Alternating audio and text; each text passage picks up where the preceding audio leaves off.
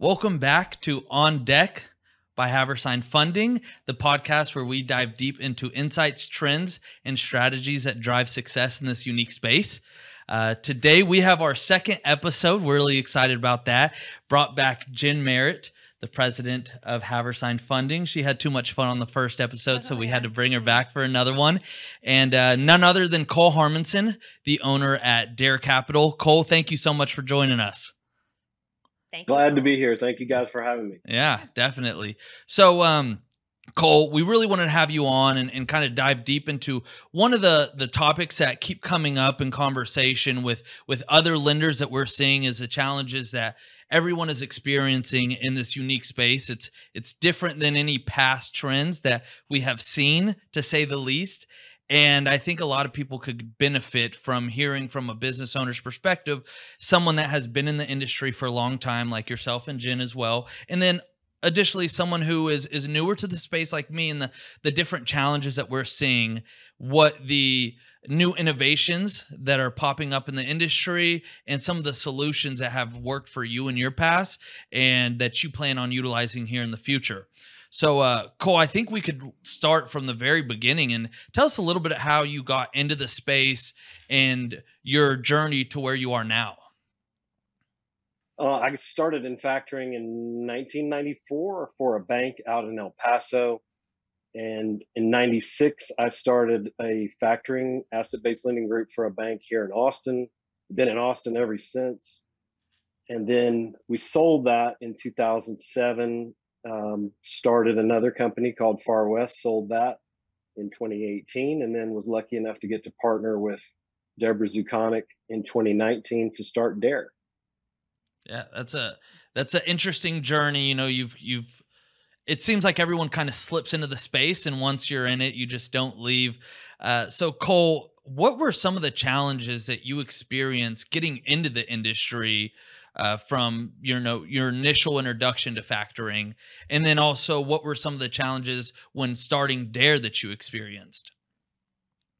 I mean, getting into the industry in 94 is a lot different than getting into the industry today. Yes.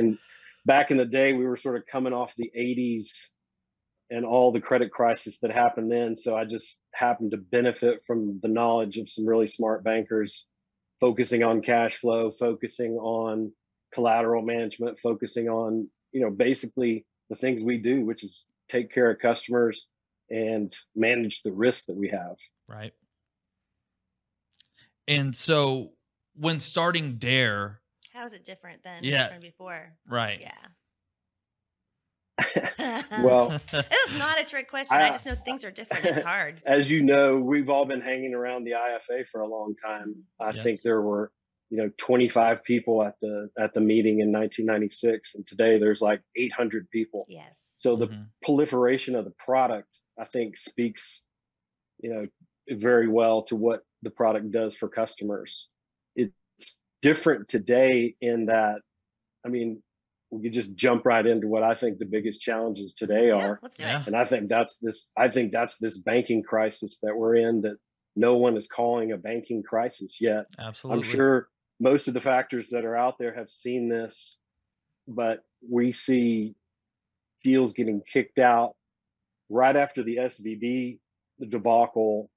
That was the first wave, it looked like, of deals that are not financeable at all because of over advances or tons of inventory reliance. Right.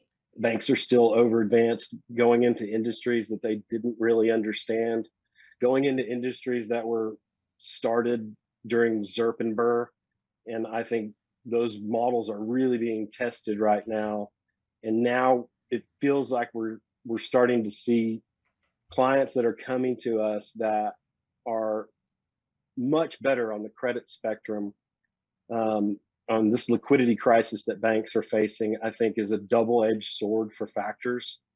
In general, I think it's going to be good for us over a longer term. Mm-hmm. I think in the interim, in the next couple of years, it's going to depend on sort of what happens and what the Fed does and how the banking environment changes.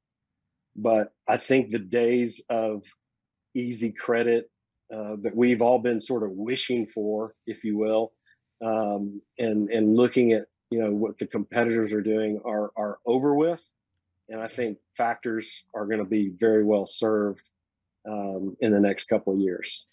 When you say it's a double-edged sword on that piece, I know we're seeing as well, and all the lenders and factors we work with, they said the same thing. And earlier when everyone expected this big wave, credit wave to come in as far as getting new deals, those were not the same quality that everyone wanted. And I think we talked about this on our last podcast a little bit, but now things have picked up. Banks are asking clients to leave and companies to go find a home elsewhere, or if one of the businesses needs a line increase or something like that, they can't help them.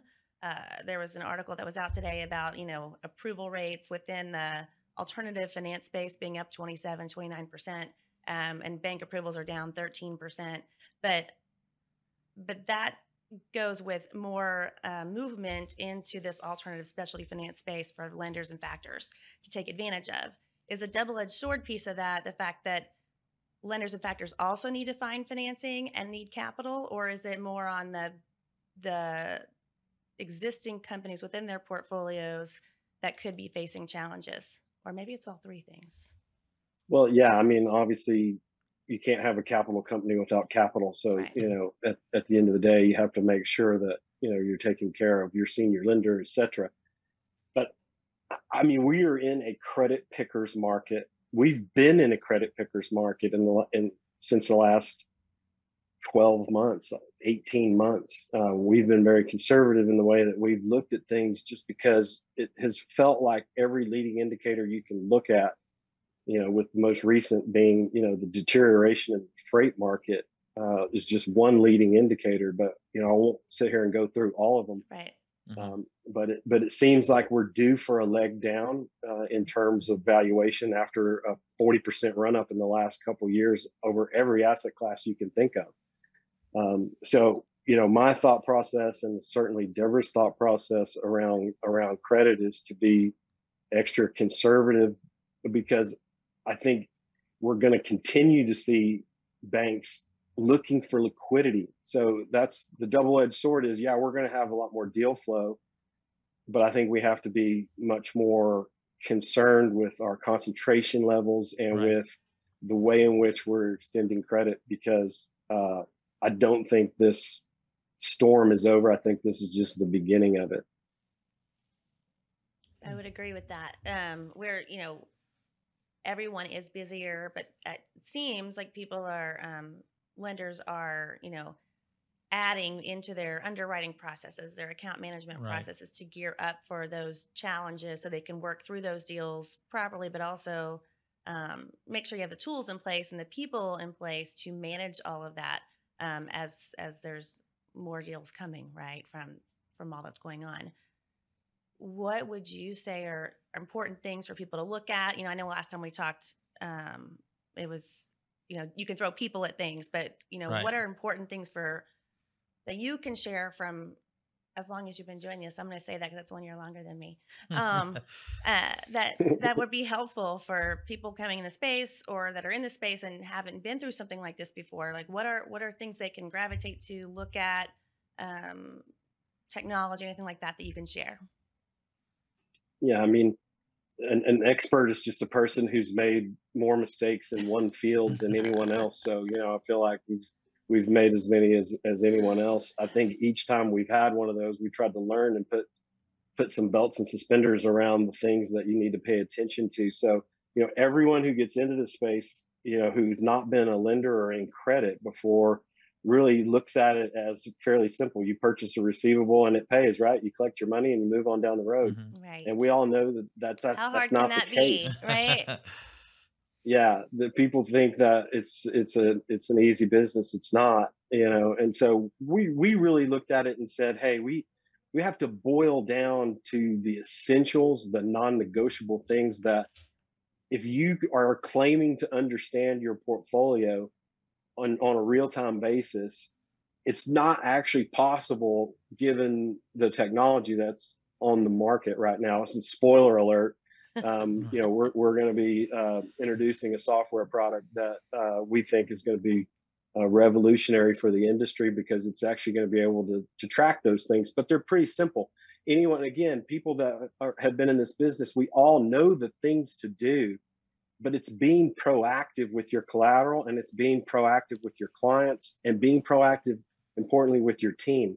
Because everyone knows when you scale a business, and that's what everyone who gets in this space wants to do. They want to scale their portfolio so they can grow it, so they can realize a premium, so they can have basically a machine that successful exit, right?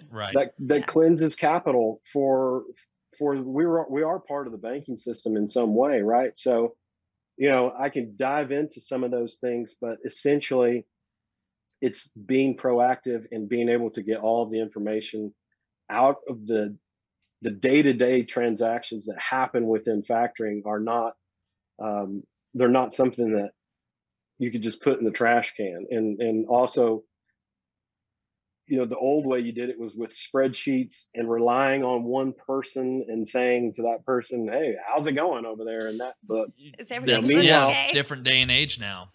Right. Meanwhile, sort of, back in the day, it was just those spreadsheets, but you can actually glean a lot of information. We built a back end tool, and it was able to give us these analytics around notification, verification, and identification to things that, we would all look at: concentrations, dilution, days to pay, dilution over all the days important to pay. aspects when evaluating your portfolio. Yeah, all those important aspects. And so we're excited about that. And from that perspective, it's understanding that operational risk is just as much a risk as credit risk is. So everyone, in the finance business goes and builds these giant credit packages, and they look great. But if you can't execute, within your team, that's another issue. So being able to communicate and scale your business, you have to have that information at your fingertips, and you have to be able to react quickly. We know in factoring, it's not like, oh, we can wait till the end of the quarter and get the borrowing base and we'll go back and, we'll just be able to turn this ship. You can't do that. You can't do that in factoring. And that's really exciting news about the software. I think that's something that the industry needs and is ready for. You were able to collect all the information that you've learned over the years and kind of curate your perfect potion, something that you think is very important when evaluating your book of business and what's important to see for business owners or portfolio managers or whatever the role may be. One thing that you did mention that I kind of want to touch on is when scaling your business, going into the challenges, because that's something that a lot of industries, and specifically our industry, are facing those challenges, is scaling with the banking, in combination with the banking crisis, higher interest rates, higher cost of capital. So could you kind of dive into how you navigate those waters with the more expensive cost of capital, but yeah, if your book is performing and you're actively growing, those challenges with scaling? You have the capital challenge, and then you also have the hiring new employees, onboarding them. So could you kind of walk us through how you work those challenges out? Yeah, I mean, so when you're scaling, to me, that means, or again, what I've learned again from mistakes is that, instead of having goals, instead of having outcomes, you have systems and you have processes that you follow religiously, and that you make sure that you're paying attention to those processes and the habits and the actions and the effort that goes into each one of those things, versus saying, we want to have a perfect portfolio, or we want to close X amount of deals. So it's finding whatever those metrics are that are important for your business and then following those. And again, if you can't communicate that to your team and you can't monitor and manage that, then the execution just won't be there. So if you're going from 0 to 100 million in NFE, or whatever your goal is as a factor or as an ABL lender, you really need to have that firm foundation of understanding what it is that we do. And again, it's easier. So I'm more predisposed to the sales side, and that was one of the reasons why, is because you can understand how many calls people make, Mm. you can Hmm. understand how many proposals are put out, what gets accepted, what gets funded, and why it doesn't. But on the operations and credit side, it's more like a black box that you throw things into, and then 30 days later, oh, did the invoice pay? Again, that's why we took each one of the silos of the things that are very, very important to operations and broke that down. And in the world of hybrid today, you can't necessarily be in the same room Right. with everyone all the Hmm. time. So everyone has to understand, where are you? Where's the book today? What are we doing about it? Who is responsible for doing what inside of your book? And if you have a way to manage that, great. And we've all belt and suspended our way around figuring out ways to do that. Salesforce, other CRMs, Right. all kinds of systems, but people get, it's overwhelming, if you have to go log into 12 things, and it's Yeah. just busy work. We see lots of because we work with so many different lenders and factors, but we'll see people that don't have any key performance indicators that they're looking at, and some people have so many that It's I don't almost know how counterproductive. you would be able to measure that. Hmm. And then you got to, like you said, you got to pull out what is important. And it's interesting because being proactive is a big thing. And I think the tools, you need to have all that information today, because when someone looks at, let's sit down once a month and go over the portfolio. I mean, we do it, everyone does it. But when you're doing that, you're looking at the past, right? And so you can see what's Right. happened, and just so you understand kind of what the trends are historically. But that's not going to help you with today. When you think about an entire portfolio for a factor turns over what, 30 to 45 days, somewhere in that range, Yep. depending on the Right. industry. So if you wait a month later, all the invoices you bought last month, who knows where they are now, unless you have current information, technology, things like that. And there's more stuff coming out all the time. And y'all, I'm excited to see what y'all are gonna create, or Yeah. what you've created that you're gonna launch.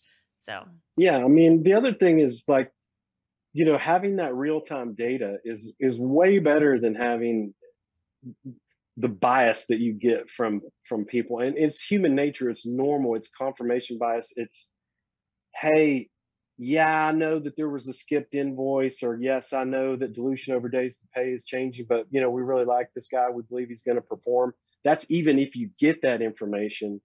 So our thought process is, real time data is way better than bias.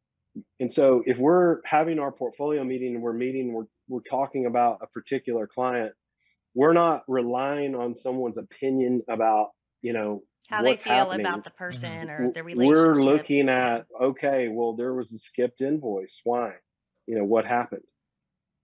It's also hard to know where to focus when you have 1,400, 1,500 clients. I mean, it's where are you going to start? And so having a risk score model, and having that, okay, that's the first thing we're going to talk about, is the biggest risk that we see based upon what just happened in the last week, not the last month, not the last 2 months, but the last week. And so now, can we go pull up a heat map and understand exactly, okay, this is the discussion. And further, again, if there's a solution to that, right? Okay, who's responsible for doing it? What are the next steps? So you can always stay ahead of that. So being able to do that is the thing that we've always strove for. And it's been a it's been very difficult to get that information and to be proactive, not just with your clients that you think are the riskiest clients, which is obviously the most important thing that you want to do inside of your book, but it's also to do on the other side of that, when you have great clients that you need to have conversations with, that are performing really well, and you want to understand their business. Can you get out ahead of those Right. conversations to Hmm. drive the outcomes that we promise? When we sit down with the client, we do a new deal with them, right? We're saying, hey, you're taking our expensive money, you're putting it back into your business. We need to make sure that it's actually, like, working for you and Right. doing its job. What are Hmm. your and goals, and how checking can we help you get there? Right. and checking in with clients like that is critical. That's one of the things that we said, okay, this is the most important thing. Everyone talks about it, but it's relationship. It's the relationship that you have with your customers, because that is going to also be very critical if there is a problem and your client knows that you didn't just call them when there's a problem. You Right. called them Right. all the time to discuss their business. And again, I think it's hard to know where to go unless you have that sort of direct information. Mhm. So we talked about it's going to get busier. We're going to need more systems. Hiring's tough right now in general as well. So those systems will help.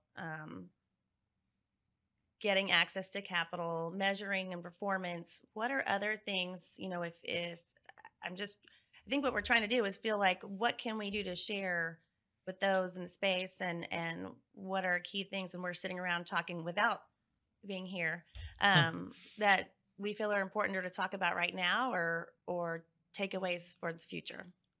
I mean, the product that you guys came out with, the sub debt product hmm that goes Mhm. up to 95% of your NFE and really helps you as a Net lender net or a funds factor. employed. Yes, yes, yes. For Yeah, those that don't net know. funds employed. Yeah. Um, that product should have been around in the market forever, because it really allows you to flex with your portfolio. Because that's one of the problems for smaller factors and not being able to take down a big chunk of sub debt, because you couldn't necessarily afford it until you had the NFE. It might cause you to go out and try to book deals maybe that you shouldn't in Right. that Right. world. And so, having a flexible product like that that also works with your senior lender and understanding their borrowing base requirements, I think is a genius product.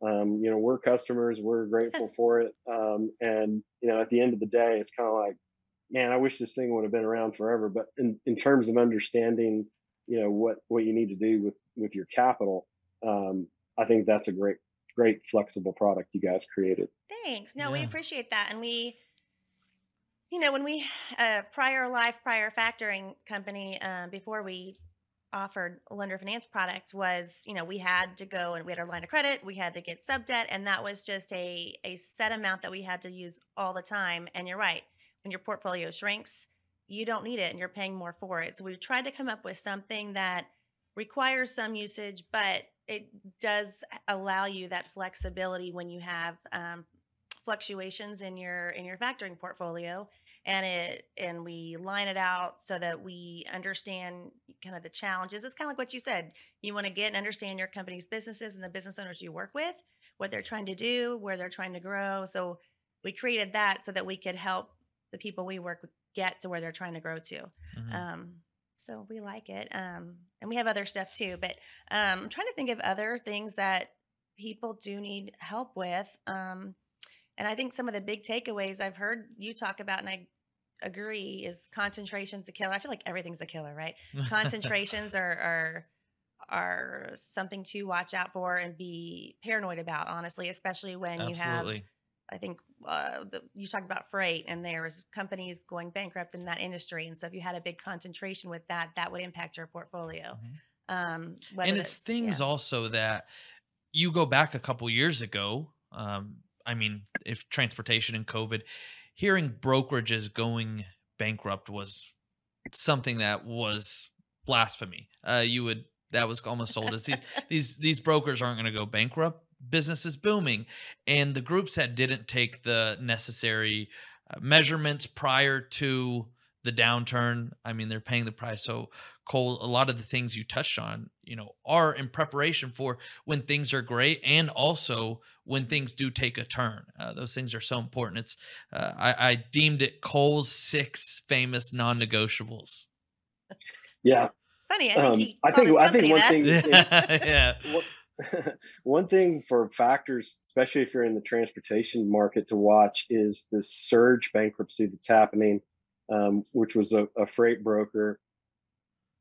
And without going into the complete Right. details of it, Mhm. it's going to have ramifications on carriers' rights, which, as we know, they have always held a special place in the legislature's heart, because carriers have rights to go back on shippers and Right. get paid if the brokers don't pay them. And there are lenders that are asking, the bankruptcy court basically to not honor that time that we've been doing that forever, right? So that's been a time honored Absolutely. thing. So I think Time honored, if meaning you're they're the ones that hauled the load. They should receive payment for their work. Yeah, yeah, I Absolutely. mean, not only should they have they have a legal historically right have. to get paid. And so if that gets challenged, it's going to make the transportation factoring market a different place. It's already a different place, but I think that's just a great example of what's happening in credit in general. Hmm. The freight space, specifically the freight broker space, watching that go from in the last 10 years, adding 3,000 brokers, adding 8,000 brokers, and then 3,000 have closed their doors in the last year. Right. Yeah. And so that's a very interesting development. I can only say it's interesting because we don't have a lot of money out in in Yeah. transportation right now. But it's a bloodbath, and as you know, there are a lot of great transportation factors out There there, are. Hmm. and I think it's going to be an interesting case to watch. Absolutely. Yeah. Yeah. We'll see what the future holds. Cole, once again, thank you so much for joining us. I think everything that you mentioned was awesome. I think everyone from people who are new to the industry, people that are experienced and been in the industry for a long time can take a lot away from this conversation. You've been in it for enough time to understand the hard times and the great times, and really build your business around that and the necessary requirements and all the challenges, and how you've come up with unique solutions and still coming up with unique solutions like your software. So I think we're all very excited for what the future holds for you and Dare. And thank you so much for joining us. The pleasure was all ours. Thank you very much. Appreciate you guys having me. Thank you, Cole. Absolutely. We appreciate it. Thank you. Once again, thank you all for joining us on today's episode of On Deck with Haversign Funding. We hope you continue to join us on this journey, and everyone stay informed, stay inspired, and stay on course to growing your financial platform.